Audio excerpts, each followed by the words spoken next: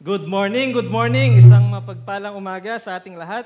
A blessed morning to everyone. Ano po? God is good sa ating mga buhay. Amen ba? Sa mga nandito, God is good sa inyong nagdaang linggo.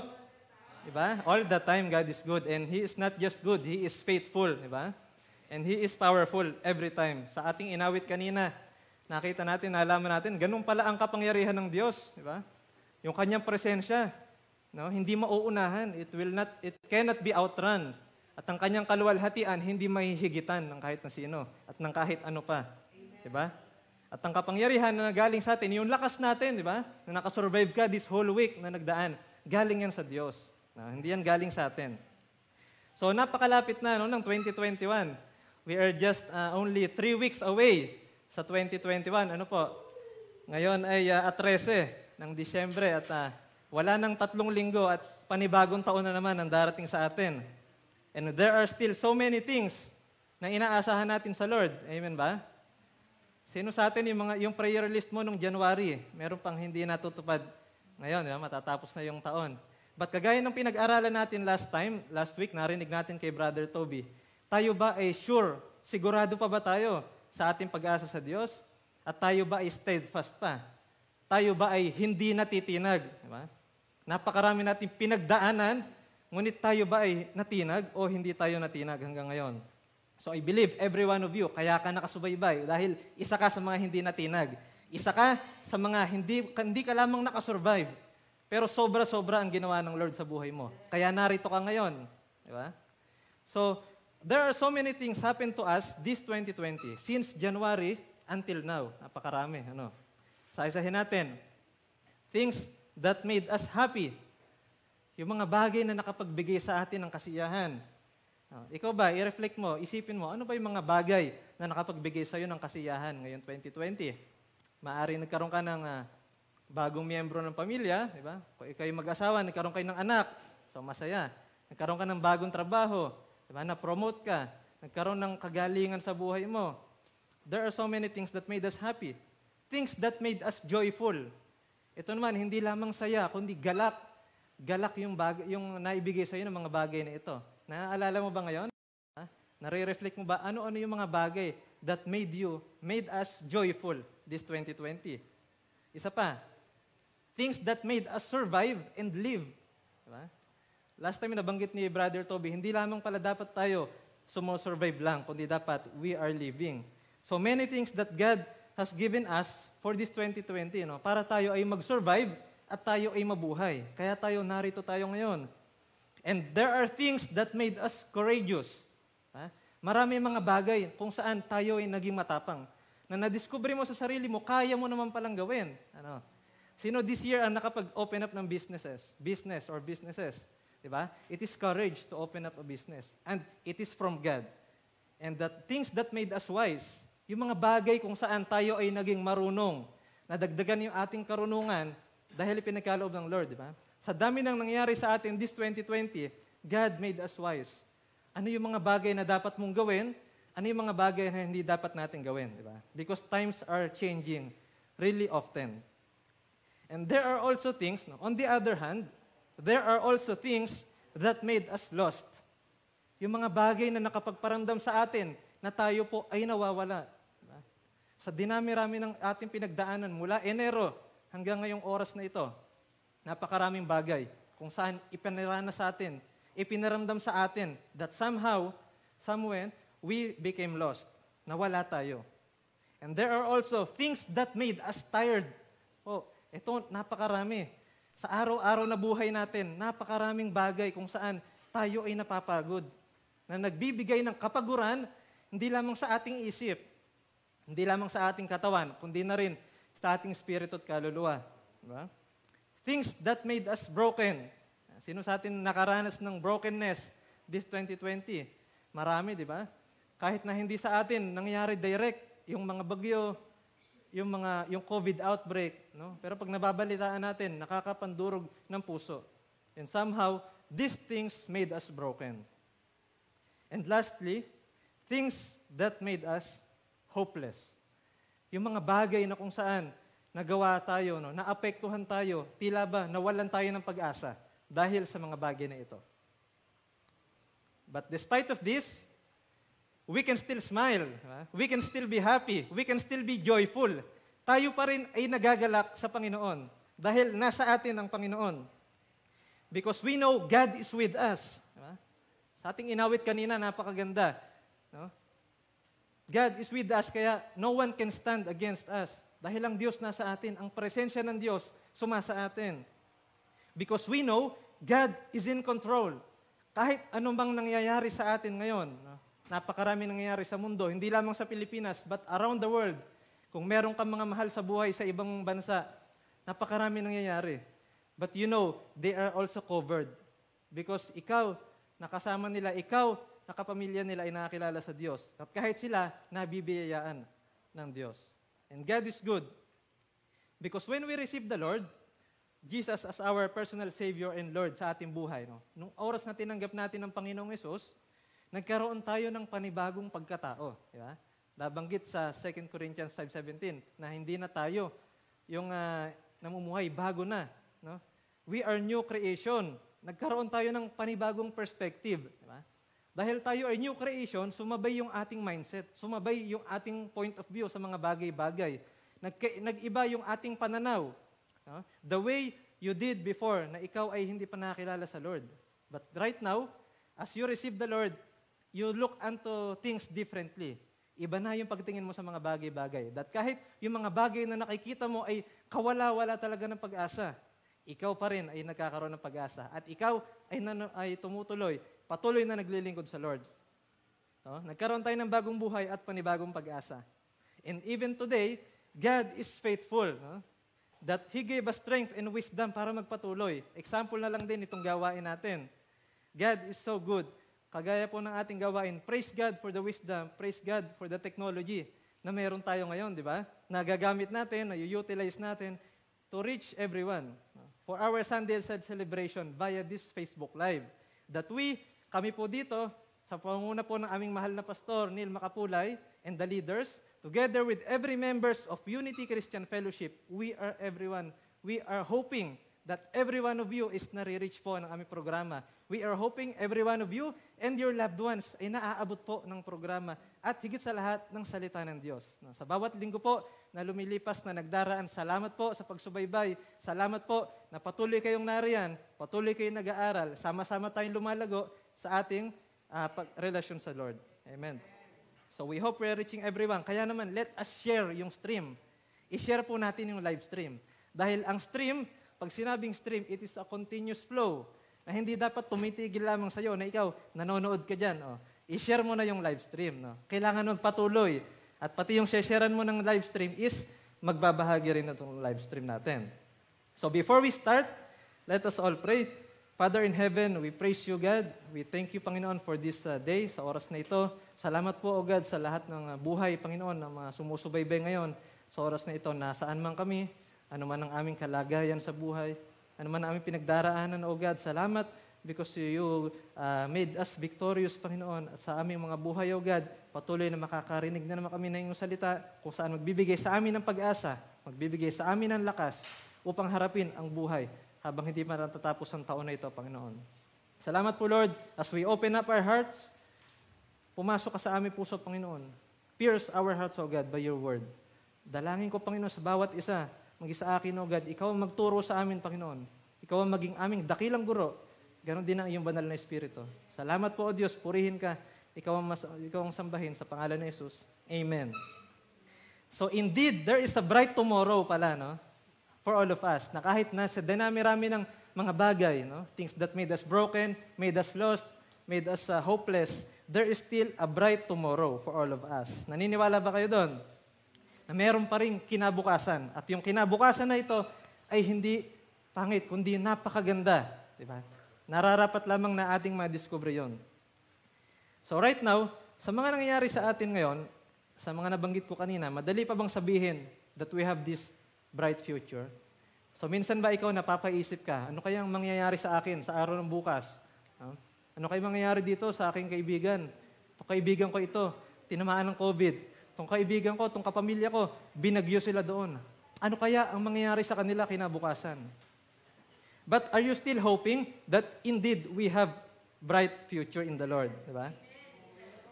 In the Lord. No? Hindi sabi doon sa kanta kanina, in the Lord lang talaga.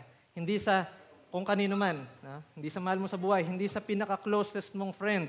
But in the Lord only. Pero mga kapatid, oftentimes in life nating mga tao, tayo po, nagdidepende tayo sa mga nangyayari sa atin. Our choices, diba? Our thoughts, our words, our actions. We depend all of this sa mga nangyayari sa paligid natin. No? Maging yung ating perspective, we people depend all of this sa mga nangyayari. Diba? Sino sa atin nakaranas ngayon 2020, talaga ikaw talaga nagbawas ka ng paglabas mo. Hindi ka naggagagala sa labas. Kasi nakadepende ka sa sitwasyon sa labas eh. Nakikita mo, unsafe. So yung choice mo, hindi mo na ako lalabas ngayon. No? Yung plano mo, dapat na kumuha ka ng sasakyan this year. Wag muna. Baka next year may pandemic pa. So wala tayong emergency fund. So wag muna, di ba? So tayo, nagdedepende tayo ng ating choices, ng ating pananaw, sa kung ano yung nangyayari sa paligid natin. At ito ay hindi minsan, ha? Madalas. Madalas po yan sa ating mga tao. And I think every time nangyayari yan. But right now, ituturo sa atin ng Lord, no? Let us examine ourselves. Are we still hoping according to the Word of God? No? Because pwede tayong mag-hope o umasa ayon sa sinasabi ng mundo. Pero dapat hindi tayo ganun. Dapat we are hoping in the Lord and we are hoping according to His Word. Diba? So, basahin po natin, samahan niyo po ako sa Psalms 62, 5-6. Sa awit 62, 5-6 sa Tagalog. So, basahin ko sa English. My soul, wait silently for God alone, for my expectation is from Him. He only is my rock and my salvation. He is my defense. I shall not be moved.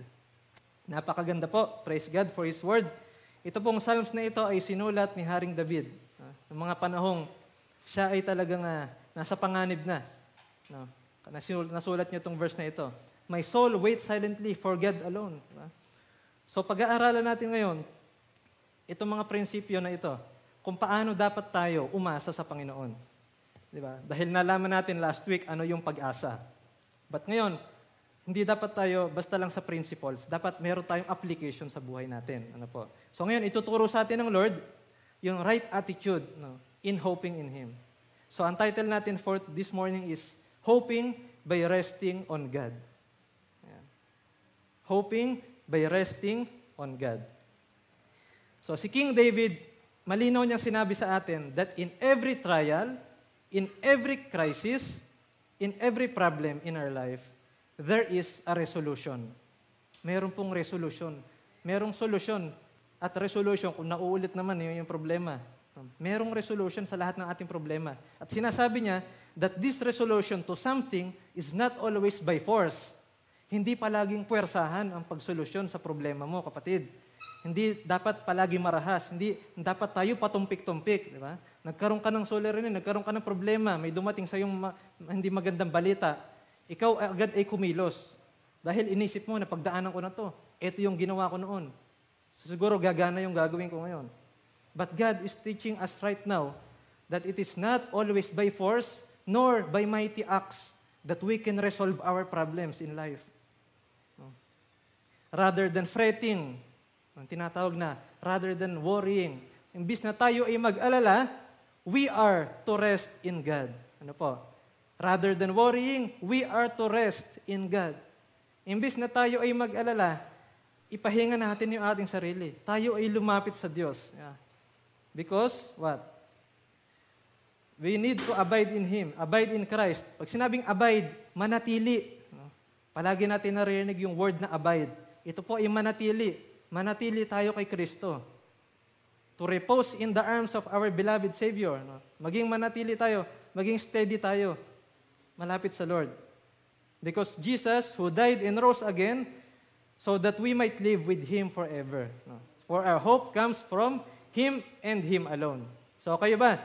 Sa lahat ng sinabi natin kanina, sa lahat ng ating narinig, kumbinsido na ba kayo that our hope comes from God alone? Baka meron pa sa atin nag-iisip, no, na ang ating pag-asa ay nasa aking boss, nasa aking magulang, nasa aking guro, nasa aking kaibigan at higit sa lahat, nasa ating sarili. Hindi po ganun. Ang ating pag-asa comes from Him alone. Nanggagaling lamang po sa Diyos ang ating pag-asa. So when we are to read this verse, kung nabasa natin ito at i-act natin to, if only we will apply yung sinasabi sa Psalms 62, 5-6. Kapag dumating yung pag-aalala, hindi ka na maapektuhan. Kapag dumating yung problema, hindi ka na matitinag. Kapag dumating yung unos, meron kang solusyon. At alam mo na ang solusyon mo ay ang Panginoon. We would safely abide in the arms of Jesus because He is our eternal sufficiency. Ito yung napakaganda, no? We would safely abide. Tayo pala ay ligtas na mananatili sa paanan ng Diyos, sa braso ng Diyos, in the arms of our Savior because He is our eternal sufficiency. When we say eternal, every day, wag mo nang isipin sa araw-araw, maging sa future mo, you will not lack anything. You will not lack something because God is your eternal sufficiency. And right now, kung meron kang iniisip ngayon sa mga oras na ito, na nagwo-worry ka, paano na ako bukas? Kakadaan lang ng bonus ko, hindi ko naramdaman. Kakadaan lang ng sweldo ko, ng 13-month, wala na agad. Huwag mo na isipin yan. God is your eternal sufficiency. Nagwo-worry ka, paano ka mag-celebrate ng Pasko? Huwag mo isipin yan. God is your eternal sufficiency. So right now, pag-usapan natin how to rest on God. Number 1, be still and seek God alone. Be still and seek God alone. Basahin po natin sa verse 5a. Sinabi po dito ni David, my soul waits silently for God alone. So binanggit po dito that being still, ito ay maging manatili ka. It also means being silent. Ika'y tahimik lang. Being silent shows that we acknowledge God. Sa mga problema natin, sa mga hinaharap natin ngayon, yung bang kapag may dumating sa yung problema, ikaw ay hindi natinag. Ika'y, okay, sige, alam mo ang gagawin mo. You will pray to God because you will be still in that we are showing acknowledgement to God. Pinapakita natin na kinikilala natin ang Diyos sa ating buhay. Kapag po, tayo ay nagiging still. And we will seek God alone. Madalas po kasi sa ating mga tao, napapangunahan tayo ng reaksyon. Diba po? So ikaw, isipin mo ngayon, alalahanin mo yung mga naging violent reactions mo this 2020. Marami ka bang naging violent reactions? Marami ka bang mga pinagdaanan ngayon na talagang naguluhan ka, hindi mo alam ang gagawin mo. No? The moment na ma-receive mo, marinig mo yung balita, o may nangyari sa'yo, talagang you are troubled talaga. At talagang napangunahan ka ng reaction. Bilang mga tao, ito po ay normal sa atin. Dahil tayo ay tao lamang. But as Christians, how we are reacting to the world situation right now? Paano ba tayo mag-react bilang mga Kristiyano? Yes, bilang tao, normal sa atin na mauna yung reaction. But bilang Kristiyano, paano tayo nagre-react? So, bigyan tayo ng isang example. Sa ating social media, do we use the social media as a platform to give hope? No. To share love, to share the Word of God, to be a role model to many. No. Nagagamit ba natin yung ating social media para tayo ay magpakalat ng kabutihan? Tayo ay maging isang modelo sa mga tao, lalo na sa mga hindi pa nakilala sa Lord. O ginagamit natin ito para sabihin lahat ng ating complaints, lahat ng problema mo, doon mo dinadala. Problema natin, doon natin dinadala. Yung sarili natin, doon natin ine-express. Paano mo i-express yung sarili mo? How we are expressing ourselves. So, dito tayo napapangunahan ng reaksyon. At minsan, kung ano-ano na lang yung ating ma-post, ano-ano na lang yung ating ma-share. Hindi man sa social media, kapag meron ka namang kausap na tao, di ba? Kapag meron siyang binalita sa'yo, ay oo nga eh. Oo nga, Mari, ganito yan. Alam mo kasi napakagulo na dito sa atin. Alam mo, pre, ganito yan eh. Oo nga, nakakainis na eh. Wala na mabuti nangyayari ngayon kahit saan ako magpunta. Kahit anong sabihin natin. So, hindi dapat ganun. And most importantly, do we seek God alone? Kasi sabi sa atin, be still and seek God alone. So, okay ka na doon sa be still. You are being still kapag nandiyan yung problema. But are you seeking God alone? Hindi po masama that we are seeking other people. Example, Pastor, leader, pagod na ako. Hindi ko na kaya. Pakiramdam ko, wala na akong pag-asa. Napakarami nangyari sa akin ngayon na para bang wala talagang pag-asa. Kung titignan mo yung sitwasyon ko, wala nangyayari. So, ganun ba tayo?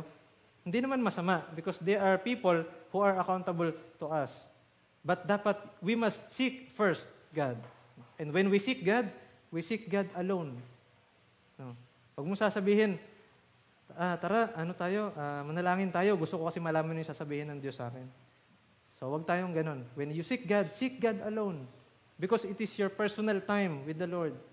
Personal time, personal revelation for a certain situation. Sa mga sitwasyon mo, specifically, God always has resolution. Dahil magkaiba kayo ng pinagdadaanan. So dapat we must seek God alone, individually.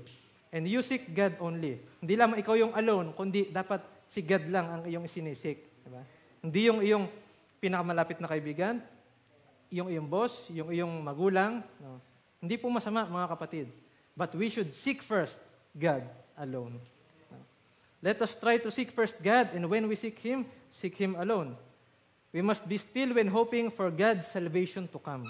Dapat po tayo ay maging manatili. No? Manatili tayo kung nasaan man tayo ngayon when hoping for God's salvation. Because when we hope for something, we are expecting for it to happen. Tila ba, naghihintay na lamang tayo. Pero wala nang duda sa ating puso. Tayo ay naghihintay na lamang na darating itong bagay na ito mula sa Diyos. When we are still, it is the moment that we are silent and we can focus on hearing God's voice alone. Pag tayo ay naging manatili, tayo tahimik, ito yung pagkakataon kung saan maririnig mo ang boses ng Diyos. Kapag ikay nanalangin, a minute or a moment may be short, but be silent.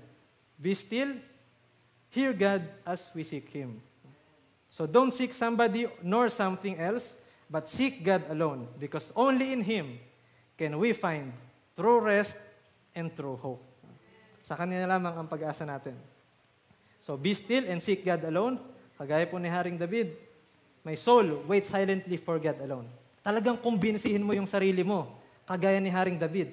Sabi niya, my soul, seek God alone. Wait silently for God alone. So sa mga pagkakataong ikaw ay nagugulamihanan, ikaw ay nagiging bagabag, yung hindi ka mapakali. Kumbinsihin mo yung sarili mo. Let us seek God. Kausapin mo yung sarili mo, seek God alone. This is the time that we should seek God. Talk to yourself. Talk to ourselves. We should seek God alone. At yan ang ating unang point. Kailangan tayo ay maging still and seek God alone. So, pangalawa, how to rest on God. How to hope by resting on God. Number 2 is have faith. Faith that never be shaken. So magkaroon tayo ng pananampalataya. Sabi sa verse 5b, for my expectation is from Him. Sinabi ni Haring David, ang aking ekspektasyon ay sa Diyos lamang. Ibig sabihin, kung ikaw ngayon may pinagdaraanan ka, kung meron ka ngayon hinihintay, gusto mo magkaroon ng breakthrough, financially, spiritually, emotionally, physically, your expectation must be from Him alone. Our expectation must be from God alone. Wala tayong dapat paghintayan kung ano man ang ating inaantay, kundi sa Diyos lamang. Hindi sa kahit kanino, o sa kahit ano, o sa kahit kailanman. No? Dahil ang panahon, dumarating yan. Pero ang Diyos palaging nariyan. No? So why faith if we are talking about hope? Diba? Bakit nga ba pumunta tayo sa pananampalataya ngayon? Gayon na lamang na pag-asa ang ating pinag-uusapan. It is because you cannot have hope if you don't have faith. Hindi mo masasabi, imposible kapatid, na sasabihin natin na ako ay umaasa, pero hindi ako nananampalataya. Because having faith is the first step. Kahit hindi mo pa nakikita, umaasa ka na, and you believe, and you trust that God will do something.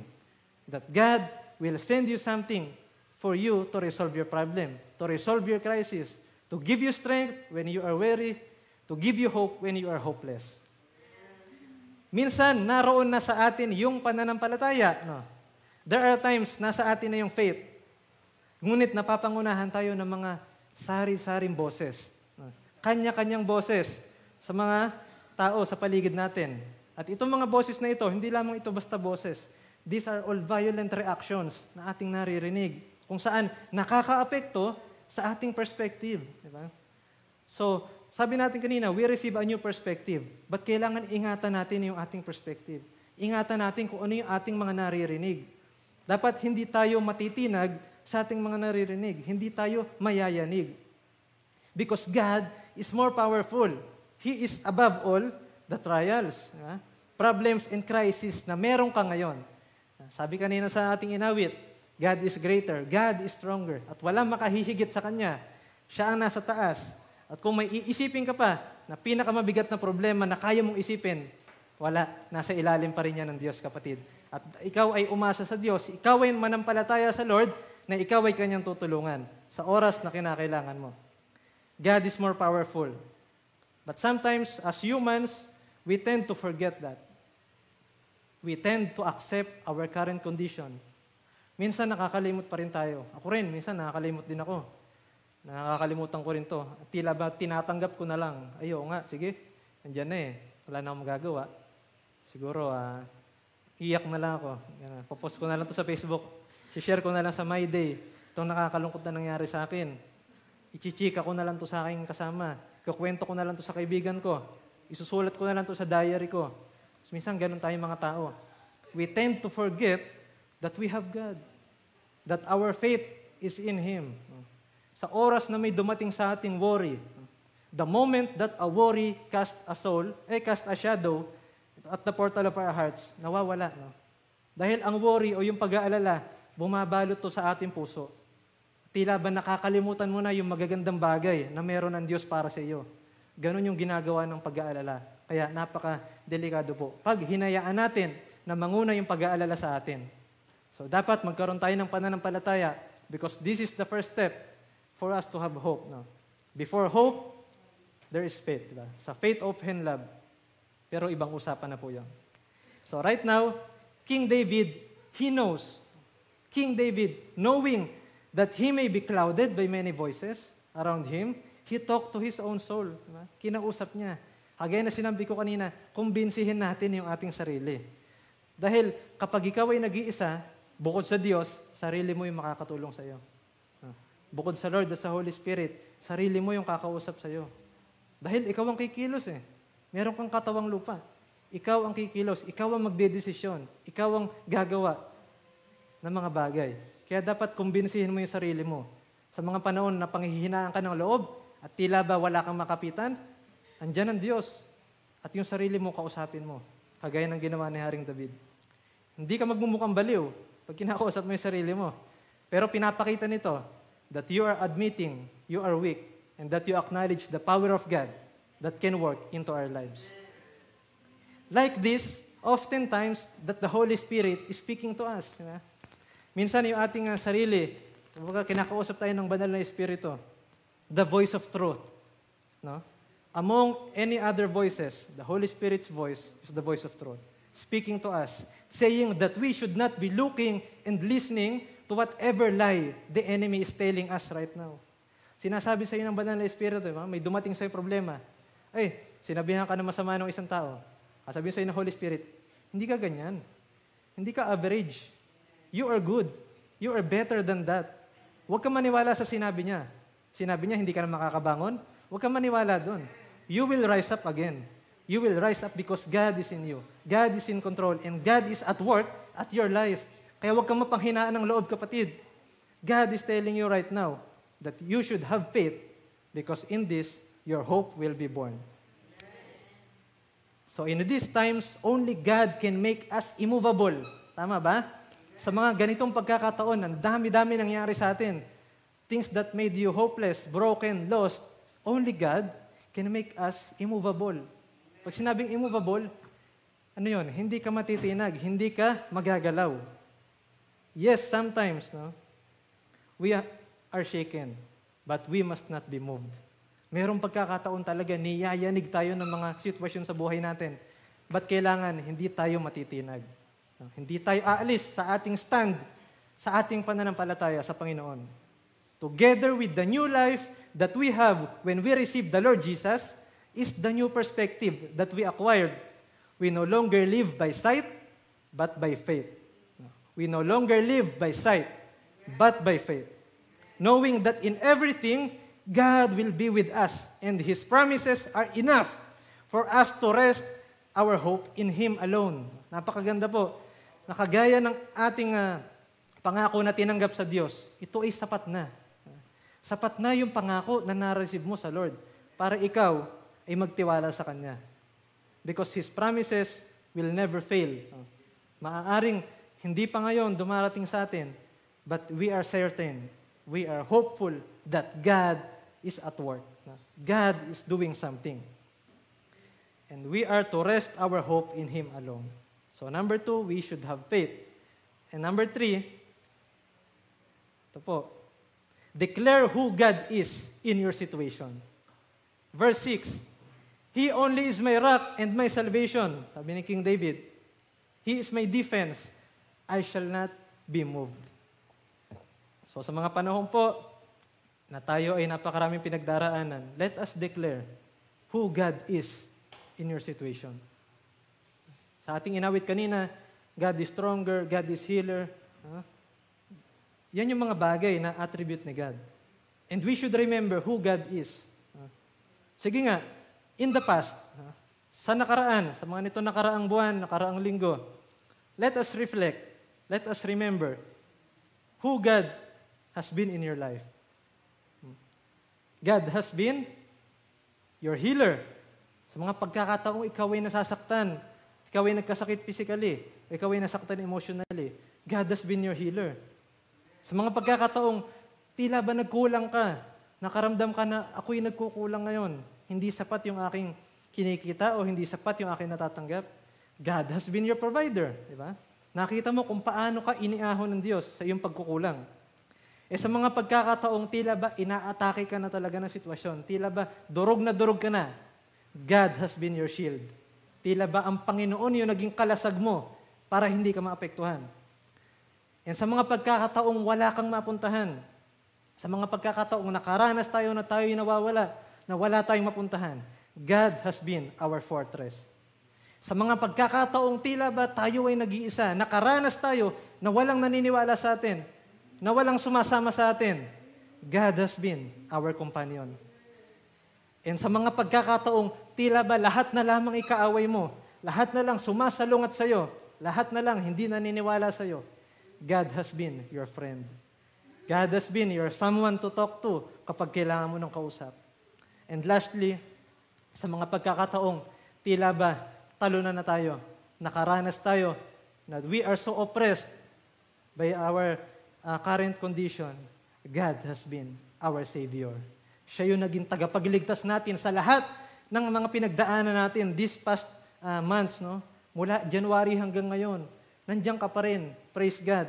Dahil God has been your healer, your provider, your shield, your fortress, your companion, your friend, and your Savior. So we should not have a reason not to trust Him. Sa dinami-rami ng pinakita sa iyo ng Diyos, kung sino siya sa buhay mo, ngayon pa ba tayo magdududa? Ngayon pa ba tayo mawawalan ng pag-asa, kapatid? Dapat hindi na. We should put our hope in Him, for He is the same God. He never changes. Only our situation changes, but He is the same. The God who healed you was the same God who provided for you. The God that became your friend sa mga pagkakataong nag-iisa ka, He is the same God that became your Savior sa mga pagkakataong kailangan mo ng kaligtasan. So we should not have a reason not to trust Him because only in Him we can find our hope. So in every situation, we can confess, we can declare who God is. So kung ngayon, nakakaranas ka na ikaw ay naguguluhan, na ikaw ay nawalan ng pag-asa, declare God in your life. God, pakiramdam ko ngayon, nakukulangan ako. Pero nung pagkakataong nangyari sa akin to, ikaw ay nag-provide. So right now, I declare, you are my provider. Lord, I am very hurt. Nasaktan ako. Maraming sinabi sa akin hindi maganda. I am very hurt. Lord, you are my healer. I will not be moved by any situation in my life, for I know you are with me. At ito po ang maganda. Declaring who God is in our situation not only removes the worry in our hearts, but also leaves the enemies reminded that they are powerless. Ang pagde-declare mo kung sino ang Diyos sa buhay mo, hindi lamang nito inaalis yung pag-alala sa puso mo, kundi sinasabi rin, nire-remind mo rin sa kaaway that they are powerless. Na walang kayang gawin sa iyo ang kaaway because he sees, they sees that God is in you, that you is hoping on God. You are hoping on God. Alam niya na ikaw ay umaasa sa Diyos. Kaya naman, kahit anong kalagayan mo, kahit anong sitwasyon, kahit anong unos na daanan mo, kahit anong problema, kahit anong krisis, wala magagawa ang kaaway. They are powerless because he sees, they sees, God is in you. At ikaw ay umaasa sa Diyos, kaya no one can harm you because we are safe in the arms of God. So let us declare, mga kapatid, sa mga pagkakataon, nakakalimutan natin, sino ba ang Diyos sa buhay natin? Let us reflect and let us declare once again. Let us confess who God is in our situation. No? Banggit kanina, sa inawit natin, no? God is our strength. God is higher than any other. Wala makapapantay sa Lord. Wala makakahigit sa Kanya.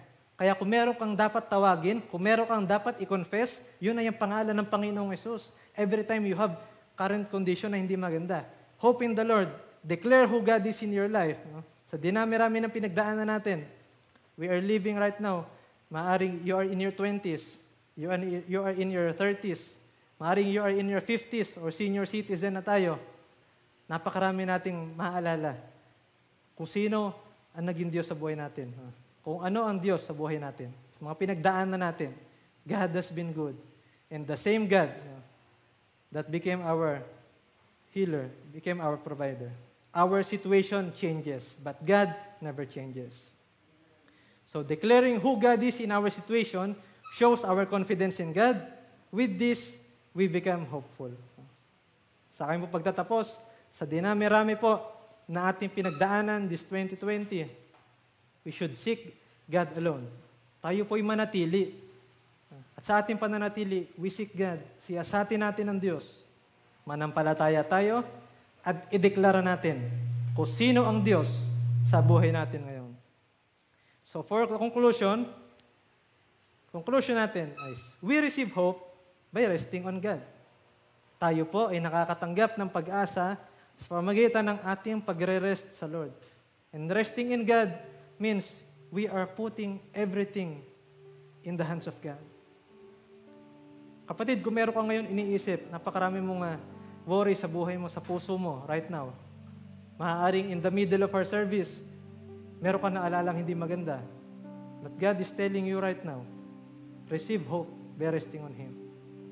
As we seek Him, let us declare with faith that He is able to do what He has done before. Atin pong alalahanin kung ano yung ginawa sa atin ng Diyos sa nakaraan. At atin pong tandaan na kayang gawin yan ng Diyos. Kayang ulitin yan. At higit sa lahat, hihigitan niya kung ano ang ginawa niya sa iyo dati. So right now, do not lose hope, kapatid.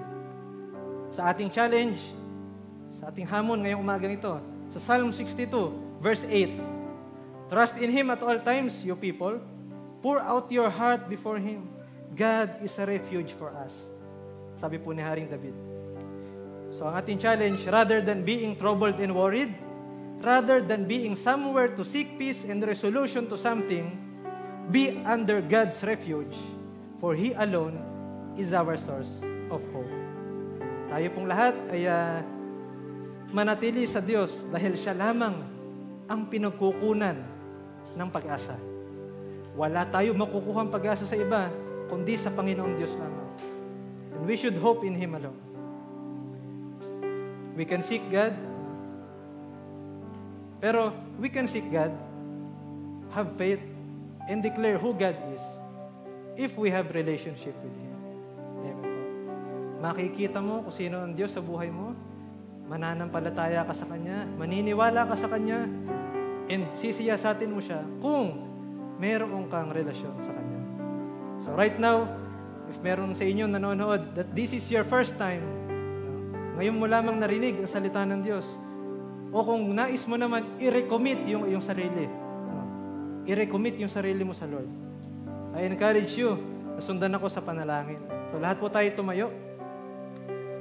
So kung nasa bahay ka, pikit mo ang iyong mga taat, sundan mo ako sa aking panalangin. Ama naming Diyos,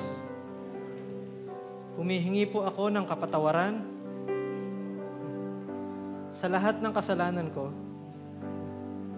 simula pagkabata hanggang sa mga oras na ito. Inaamin ko pong ako'y makasalanan at nangangailangan ng iyong kaligtasan. Naniniwala po ako na si Jesus ay namatay sa krus ng Kalbaryo at muling nabuhay upang ako'y tubusin sa aking mga kasalanan. Binubuksan ko po ang aking puso. Tinatanggap ko po si Jesus bilang aking Panginoon at tagapagligtas. Pumasok ka po at maghari sa aking buhay. Isulat mo po ang aking pangalan.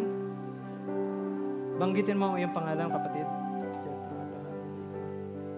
Sa aklat ng buhay.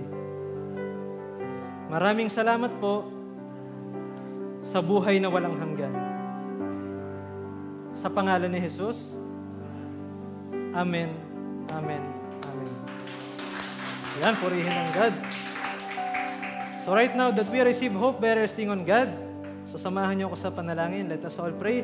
Father God in heaven, salamat po o Diyos sa araw na ito. Salamat Panginoon sa iyong salita na aming tinanggap, na naniniwala kami o God that these are not only principles, but we will apply all of your words sa aming buhay.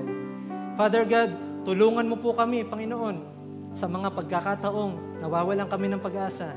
Help us to seek you alone, O God. Help us to have faith, O God. Help us to remember, Panginoon. Bring unto our remembrance your goodness, your faithfulness, Panginoon. Kung ano yung ginawa mo sa aming buhay noon, let us remember all of those, O God. And dalangin ko, Panginoon, help us to confess and declare who you are in our situation. Kung sino ka, Panginoon, sa bawat sitwasyon ng bawat isa na nakakarinig, Panginoon, ng iyong salita right now.